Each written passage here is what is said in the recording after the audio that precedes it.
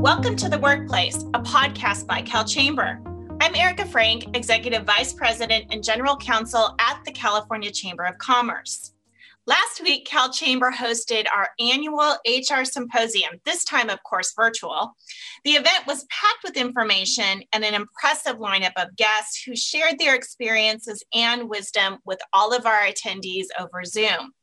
And one of those presenters was our dearly beloved Jennifer Shaw from the Shaw Law Group, who's also here today because I wanted to bring her back on the podcast because there were so many wonderful questions that were generated on the topic she talked about. So Jen, welcome again. Thank you, Erika. I love being here and I had such a good time at this symposium. Thank you for having me.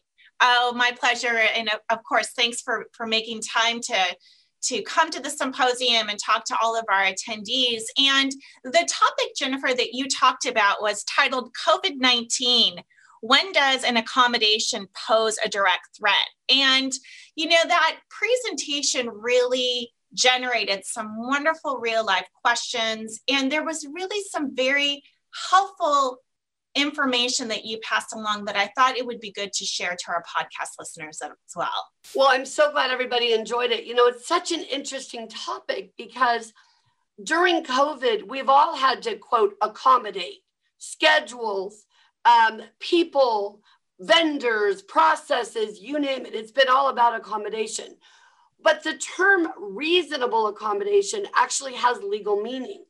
So one of the important things that I thought came up during that session, by virtue of a couple of the questions, of course, was the idea that just because you make a change in a schedule or in somebody's duties, you don't want to call it an accommodation unless it is truly a medical accommodation, because then you sort of create all of this precedent. You've got all sorts of potential legal issues there, rather than just saying, hey, you want a flexible schedule? We get it. This is what we can give you. But once you call it a reasonable accommodation, then you get in this universe of, all right, well, did they have a disability? Is there a direct threat? And the direct threat issue is important because COVID itself is, of course, a direct threat. So, Jen, let's just take a step back for a moment. When can a accommodation be warranted in the legal sense under DFEH, EEO? What exactly is an accommodation in the legal sense? Well, that's such a great question because, of course, it's only going to be applicable when the applicant, remember, this doesn't only apply to employees, the applicant or the employee has a disability as defined by law and as described by their healthcare provider. So this is always a medical issue. You only reasonably accommodate an individual who has a disability and who can perform the essential functions of their job with or without that accommodation. So in other words, you're never accommodating the essential functions. You're always working on the margins, right? And of course, as part of COVID, Erika, we've learned that a lot of things we thought were essential are not. Does somebody really have to be in the workplace on site? Well, a lot of us would have said yes. Many, many jobs have been successfully performed away from the regular workplace, in somebody's living room, in their kitchen, in their, shed behind their house. So it's been very interesting to look at that. But legally, it's only if the applicant or the employee has a disability and there is an accommodation that will help them perform the essential functions of their job. And taking it one step further, when an employer is aware or learns that an employee may need a reasonable accommodation, what obligation is placed on the employer? So it's always going to be the employer's obligation to start the process. So we had a great question during the symposium where somebody said, well, gosh, Jen, can't I just wait until somebody literally says I need a reasonable accommodation? And the answer is no. Remember, these are our favorite employees. If there's one thing that people can remember, if you have a favorite employee and you're paying attention to that employee, which you will be because they're your favorite, you're going to notice if they're having some problems. If it looks like they're having some difficulty doing their job, whether it's a physical difficulty or more challenging, of course, is a mental issue. So someone is really anxious, they're having PTSD, Maybe they're bipolar, they haven't yet been diagnosed. There's such a stigma to these mental conditions, but in my opinion, they shouldn't be treated any differently than somebody who has heart disease. Of course, that's what the law requires, not just my opinion. Forget about all the biases and stereotypes we have, right? It's no different, It just is what it is. I remember when I got divorced a couple of years ago, I was having a very difficult time. And so I went to the doctor, and the doctor said, I'll put you on anxiety medicine. And I literally recoiled. I said, oh my gosh, but really? And then of course she was beautiful. She said, Jen, everybody needs help in these kinds of times. What is the problem? And now I swear to you, I wear it as a badge of honor. Like, I was on anxiety medicine. It really helped me. It was terrific. And it's no different than me saying I wore a knee brace when I ran too far and pull a ligament, right? It's just, right. But a lot of times I think in the workplace, we just miss that really important concept of no judgment, right? It's got to be a judgment-free zone. And it's really got to be something where if you think about the employee as being your favorite employee, you will not mess this up. So I want to bottle up that discussion for just a second, because we'll bring it back when we now start talking about, let's roll in or wrap up COVID-19 and bring it into the conversation now, because that's where we started from, knowing that we have now laid the foundation. How does COVID-19 now factor into reasonable accommodation in the legal sense? Well, it's been fascinating for me to watch, Erika, because as you know, this is one of our main areas of practice. We provide advice and counsel to employees and employers. And it's been very interesting to watch how these issues are coming up. So the employer, of course, is the one who calls us, but I think of it as we're helping the employee because we're giving the employer the right advice, right? So before COVID, it was pretty straightforward. What do you need? A schedule change. Okay, you need some time off. Maybe you've got some sort of a condition that makes it hard for you to do one of your functions you don't do very often. Can we get rid of that function? But with COVID itself has created a problem, right? Because people are sick, obviously, but people have anxiety about COVID.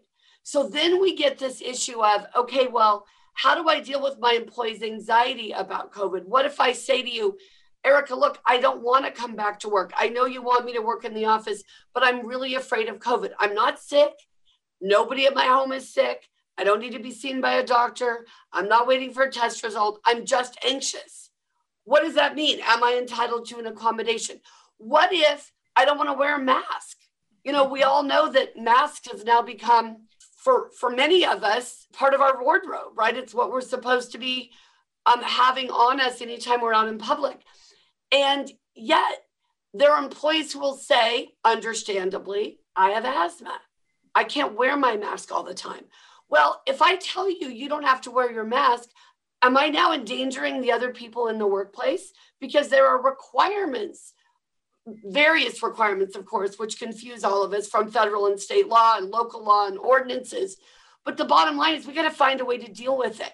So COVID-19 has presented this situation where there are things we never thought of before that might be accommodated.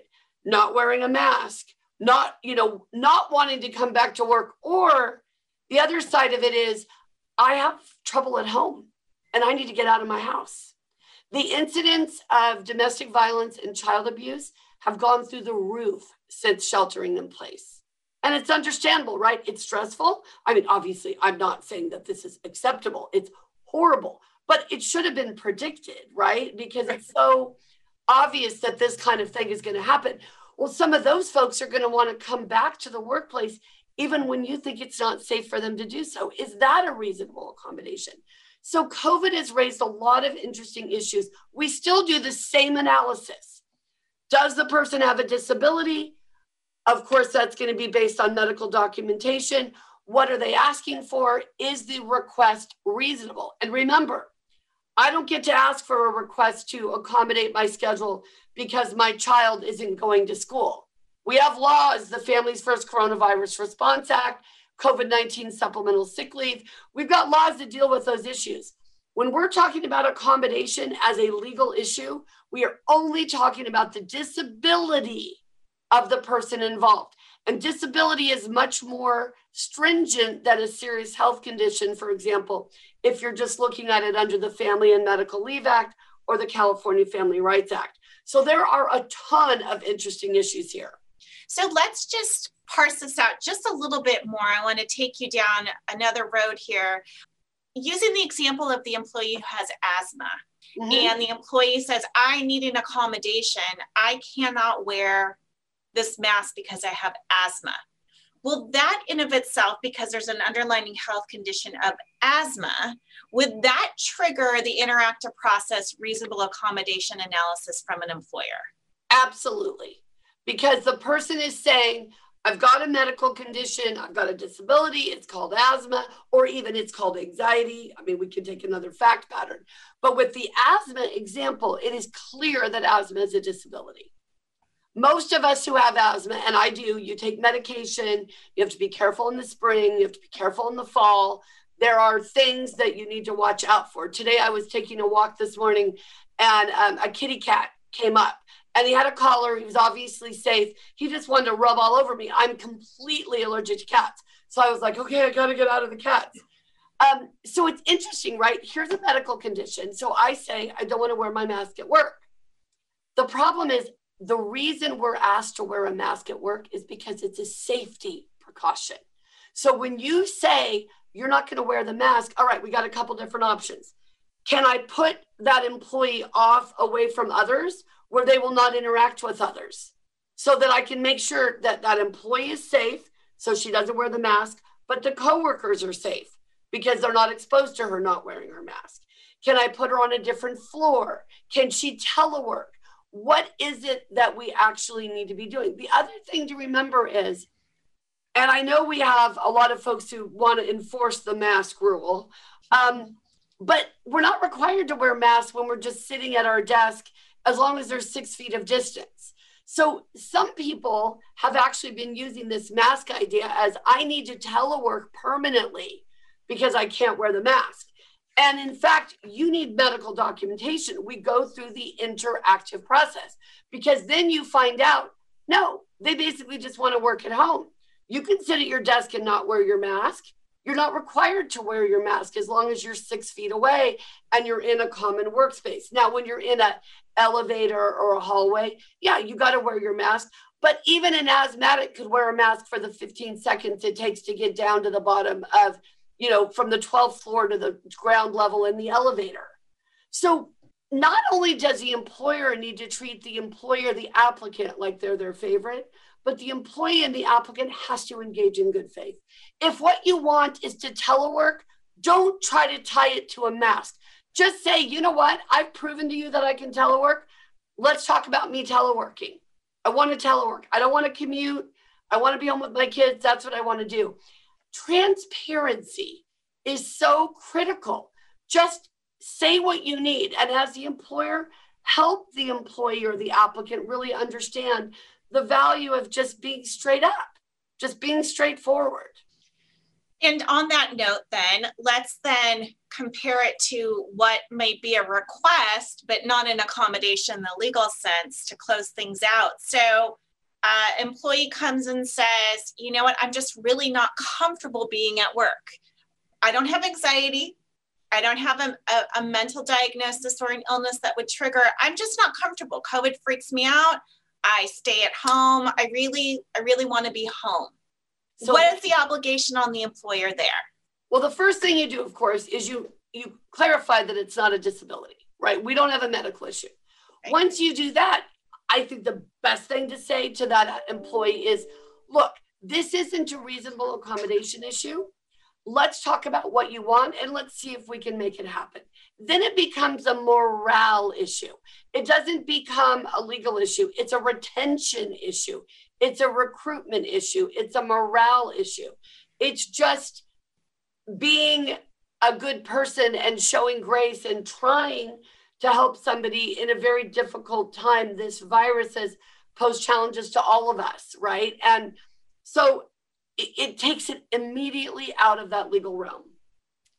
Jennifer, as always, thank you so much. I really appreciate you describing and distinguishing between the accommodation in the legal sense and being flexible and granting requests on the other, and really encouraging employers to be careful not to intertwine the two, but also be very cognizant of the obligations that they do have as an employer, not only to accommodate employees with disabilities, but also we're faced with a lot of workplace requirements that we have to adhere by too. And oftentimes, like we're seeing right now, the two may not necessarily coexist together all the time. That's right, Erika. And I just think employers have got to give themselves a break. Yeah. This stuff is hard. It's tricky. Ask questions, call your counsel, call the helpline, do what you need to do to get the guidance you need. But the bottom line is this isn't easy. So if you have this expectation that this will be easy to figure out, just let that go.